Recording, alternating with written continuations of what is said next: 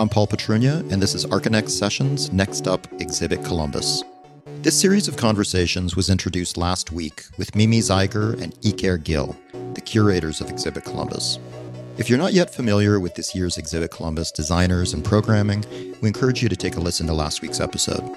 To begin our first episode featuring the recipients of the J. Irwin and Xenia S. Miller Prize, we're sharing my conversation with Jennifer Newsom and Tom Carruthers of Dream the Combine. Partners in work and life, Jennifer and Tom's Minneapolis-based practice explores metaphor, imaginary environments, and perceptual uncertainties that cast doubt on our known understanding of the world. Their installation for Exhibit Columbus starts off with addressing the name Columbus and the various associations with the controversial name. The project is aptly titled Columbus, Columbia, Colombo Colón. Our conversation starts with looking back at the tumultuous year leading up to the unveiling of their installation.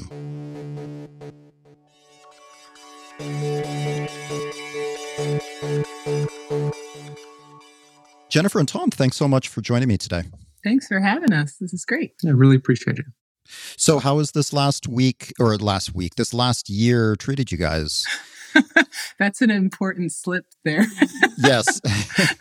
They're one and the same, really. Now time feels like it's accelerating all of a sudden. So, the past year has been, I'm not going to lie, it's been very challenging. I mean, we're speaking here on the ancestral and present lands of the Dakota, and also known as Minneapolis and St. Paul in the Twin Cities. And it's been a challenging time here, but folks are getting through. So I can imagine. I mean, it's been a challenging time for literally the entire world, but Minneapolis especially has gone through so much. Yes. Which leads directly to this project. First of all, congratulations on being named a recipient of the J. Irwin and Xenia S. Miller Prize this year. Thank you. Thank you. It's a real honor, and it's one that, it's one of these honors you just never imagined you'd be considered for. And it has unlocked a kind of powerful set of examinations for Jennifer and I in our practice. And in many ways has been a kind of balm to be able to work on something like this in this time. So before we talk about that, maybe you can tell us a little bit about what else you've been working on leading up to the announcement of this prize. Well, I think the pandemic year, has been challenging. We had a couple of projects that were supposed to happen and then didn't. But luckily we didn't have anything that was slated to open in terms of an exhibition in 2020. So it actually was all said and done. It was actually kind of good year for something like that to happen. But we've been working on a couple projects in Minneapolis. We've got something in Wilkinsburg, Pennsylvania that's been kind of an ongoing, sort of in the process of fundraising for an installation there just outside of Pittsburgh. And now we're currently working on a project in Philly. So a lot of things in Pennsylvania, actually, oddly enough, right now. But yeah, I mean, the Columbus project has really been, just a kind of incredible touch point, during this time. So as Tom said, it has been really nice to get centered in that work in a good way. Well, this last year has clearly shown a dramatically heightened awareness of the problems in this country with systemic racism, going back to the time when this country was colonized, which leads directly to the title of your project for Exhibit Columbus, which is Columbus, Columbia, Colombo Colón. Clearly, this is a reference to the name of the city. Can you talk a little bit about what your first thoughts were when given this commission? It's interesting. It's always hard with every project. We have a terrible habit of coming at things, sort of starting fresh each time, only to discover that there are certain concerns that reappear and come back. And I think with this particular project, the kind of institutional critique that we engage with in certain projects just started to present itself. One day there was this kind of aha moment where it's what if we literally exhibit Columbus? What if it's that dry? What if for the first project, we're really the image is, we don't have to create an image. And in fact, it's better if we don't. What if there's just a kind of making what is invisible visible? And I think I have, just to name it, there's a close friend, an artist based here in the Twin Cities, Seitu Jones, and we have an ongoing collaboration with him. And that has been a kind of topic of conversation as we kind of each share aspects of our project in this ongoing collaboration. So it's making the invisible visible. And so there's been an exploration of a kind of infrastructure of naming and its complex set of significations that are arrayed spatially across the globe, so that Columbus, Indiana, as much as it's asserting a kind of particular type of identity attached to the role that architecture can play socially and publicly, and those are not the same things, I think it also is important to foreground, as the two curators, Mimi and Iker, said at the get-go, this kind of metaphoric relationship between Columbus, Indiana, and just tease that out a little further as a kind of networked statement. So where did you begin your research for this project? Funnily enough, on this website that allows you to type in a place name and then it tells you where that place name exists everywhere else on the globe. So we were just sort of interested in, like, what are all the different associations with Columbus and the kind of various derivations of his name in different languages, which is how we have the 4-part title. And so, we were really first trying to understand this as a much larger global network, and that these kind of place names become these, sort of static points of signification in a broader field of movement and flows and migration and goods and slave trade and so many other types of movement. And so the place naming becomes a kind of counterpoint to those flows. So that's sort of where we started with our research. I mean, literally, as we were driving to Columbus, Indiana for the first time, we'd never been there before. They have this kind of incredible landscaping, like sign that just says "Discover Columbus." And we were like, "Discover Columbus? Like what?" And so we just sort of started with that. Like, okay, well, yeah, what can we learn about Columbus as both a specific place, as Columbus, Indiana, but also as a kind of like larger symbol for, just other sorts of global forces that are present. So we've been trying to kind of negotiate that intersection in our research. And did you find that locations around the world named after Columbus were mostly within the U.S., or was it scattered around the Americas? It's pretty fascinating. Yeah, it really is. And they all sort of proliferate. So first of all, the United States is a fan more of the kind of feminine derivation of the name. So Miss Columbia was at one point considered the kind of personification of the country before the Statue of Liberty came on the scene. So there was already this sort of, way in which the United States was kind of conflated with Columbus as a kind of part of its sort of origin myth or sort of, mythology about the place. So there's a ton of Columbias on the eastern seaboard and kind of like east of the Mississippi. But if you look at South America, the number of Colóns, Puerto Colón, it is so prolific. And as someone who grew up in British Columbia, and then as we were doing the research on this project, I'm also in the going through the process of becoming an American citizen. It was just really something to come off the highway in Columbus, Indiana, and pass by this landscape berm that says "Discover Columbus," and acknowledge in that split instant that there's at least two perspectives happening. That you're invited in a way to reenact the discovery of the New World by coming to Columbus, Indiana. And also there's a kind of a second reading there of just questioning, like, wait, what? We have to stop and back up and get that sign and take a picture and just see, are they really saying that? And what do they mean by that? And who is that for? So I think that there's been a consistent thread through Jennifer and my work where we're looking at publics, at people, and looking at structuring invitations towards certain interactions for people and sort of gambles in each project to see, if you set it up like this, will people do that? And then learning from those interactions. And there's a history of exhibitions in particular constructing certain types of publics. And certain types of meaning. Correct. So and the exhibition already is a kind of miniaturization of the world, right? Of the world. So we've been doing parallel research, for example, on the 1904 Louisiana Purchase exhibition in St. Louis, and just trying to understand like what public is being created from that exhibition. And So that I could monologue. We could talk literally forever.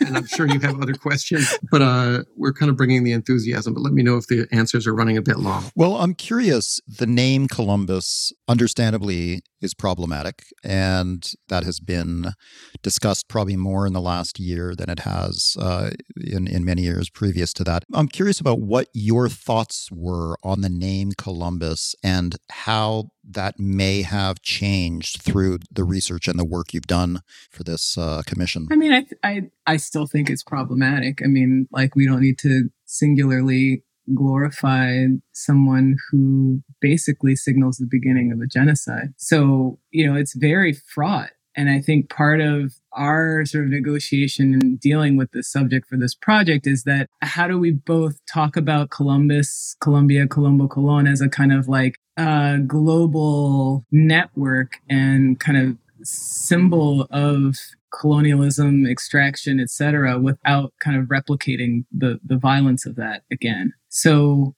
part of the challenge, I think, is, in this kind of revealing the sort of like the pervasiveness of this network, right? Like literally that our installation is like comprised of points on the globe that refer to these places. How do we introduce a kind of alternative narrative of either resistance or refusal, or a kind of just a different story that operates counter to that? And so each of the elements in our installation also kind of carry these other narratives that I think start to broaden and offer a sort of more complex picture of Columbus, certainly building off of the ways in which people are questioning and challenging the name in recent memory. Was there ever a concern that the focus on the name would be misinterpreted as like a celebration of Columbus or the prominence he had in the New World? I think that is a really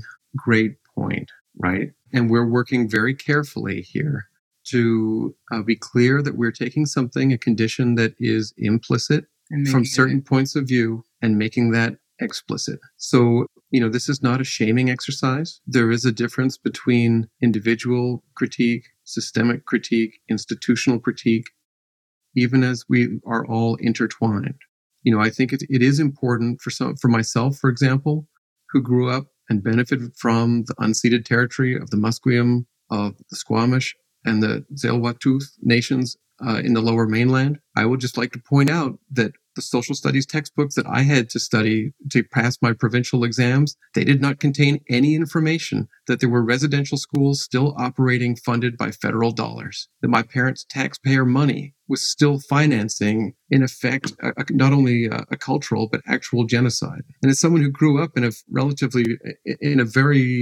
home that all sides of the family are from Scotland, the sort of post-World War II narrative of those narratives are very strong.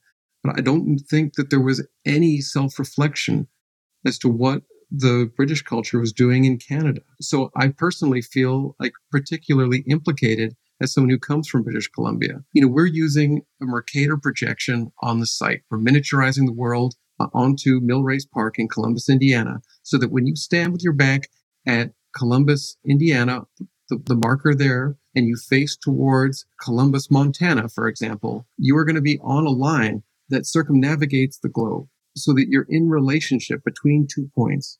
And I think that we do talk about a kind of embodied knowledge that is an important vehicle, because it's the kind of knowledge you just never forget. And it's hopefully a provocation for reflection. Can you talk about the form that your installation will take? Yeah, so it's a series of markers, really. And that these markers, whether they're at the surface of the ground or these kind of tall, almost flagpole-like elements that extend vertically about 20 feet tall throughout the site, that they serve as these kind of, markers signifying the various Columbus, Columbia, Colombo, Colón places in the world. But they also sort of induce a particularity of movement. And each of the kind of vertical poles has a text that's laser etched on the surface of it. So as you read the text, you kind of spiral around the pole and then kind of launch off to the next pole. and circumnavigate that one and move to the next. So there's a kind of spiraling, like dizzying movement that we hope is sort of induced by contending with these written narratives that are on these poles. And I think, just to expand on what Tom was saying about, this being an opportunity for reflection. Yeah, I don't really see the installation as, overly celebratory, nor is it overly damning. I think it's just revealing like what is. I mean, I think or even sanctimonious. Either. Yeah, it's like I couldn't really. I felt like doing something in Columbus, Indiana. I could not contend with the name, because it's so pervasive. It's part of a kind of sort of false narrative that we tell ourselves about what these symbols and myths actually mean and what kind of systems they help prop up. So I think, everybody obviously can come to it and make their own conclusions. Like I can't control what people think about it, but hopefully this kind of constellation of different narratives starts to offer a sort of a more complex picture. It's a foundational fiction. So we're proposing poles without a flag, props without an image, if you like, masts without a sail. It's just very dry. And and yet the text on the poles, it's both going to be, some poles will be about marking a particular place, but some of these places that we've been studying, and there's quite an elaborate kind of spreadsheet that's going into this, like there are other narratives in these places. And there's something fascinating about the way that Columbus, just as a symbol, is applied to a number of different attributes of the world we live in today. And I think there's something rich there that we're kind of, I have to be honest, like I'm looking forward to actually being able to walk through this thing in person after a kind of long period of study. So was there an intentional decision behind choosing Mill Race Park as the site for this installation? That's a good question. And I'll say, no, we were given the site by the curators. Okay. But I think, in some ways, the park also has a really kind of interesting history. I mean, where our installation is actually the fill it's the cut. Yeah, it's the fill.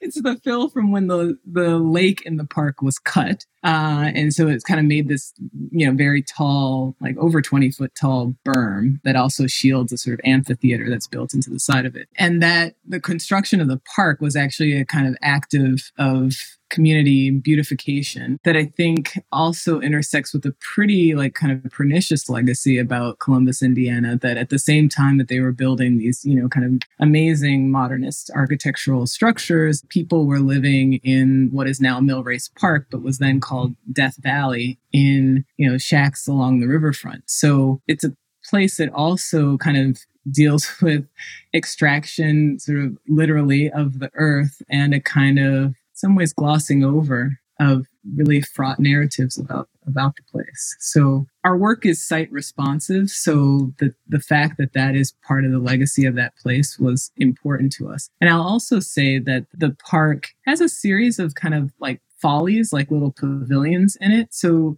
there's also a way in which the park has kind of like it's composed of a series of kind of fragmentary narratives, like these little folly-like elements that kind of don't really connect to each other. Like they sort of, like the prospect from one doesn't necessarily connect to the other. So I think just even from visiting the place and walking through it, we felt like there was something sort of not necessarily unfinished, but just sort of fragmented about it. Well, it does seem like a great location for this, a peaceful location that would allow people to really take in the project and read the stories that are told in the polls. I will, if I may, I will add one more point there, is that because we're a collaborative, we have a conceptual interest in a kind of models of distributed authorship. And so that involves trust. And the conversations with the two curators have actually been great over time. And so they had a kind of initial instinct that, we would be provoked by being in this place. And initially we did rebel.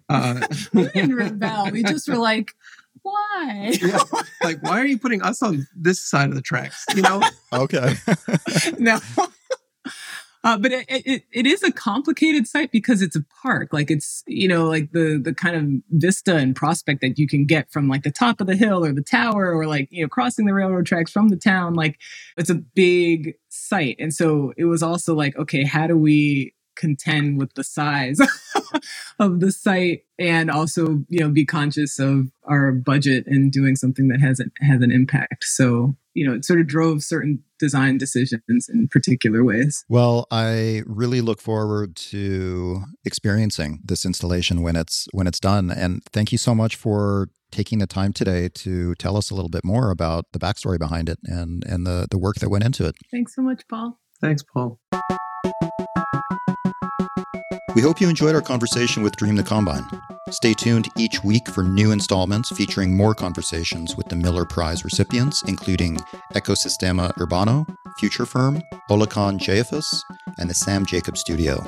To learn more about Exhibit Columbus and the upcoming 2021 exhibition, go to exhibitcolumbus.org. If you have any questions or feedback you'd like to share with us, you can leave us a comment on Archinect or send an email to connect@archinect.com. Thanks for listening, and we'll be back next week with another episode.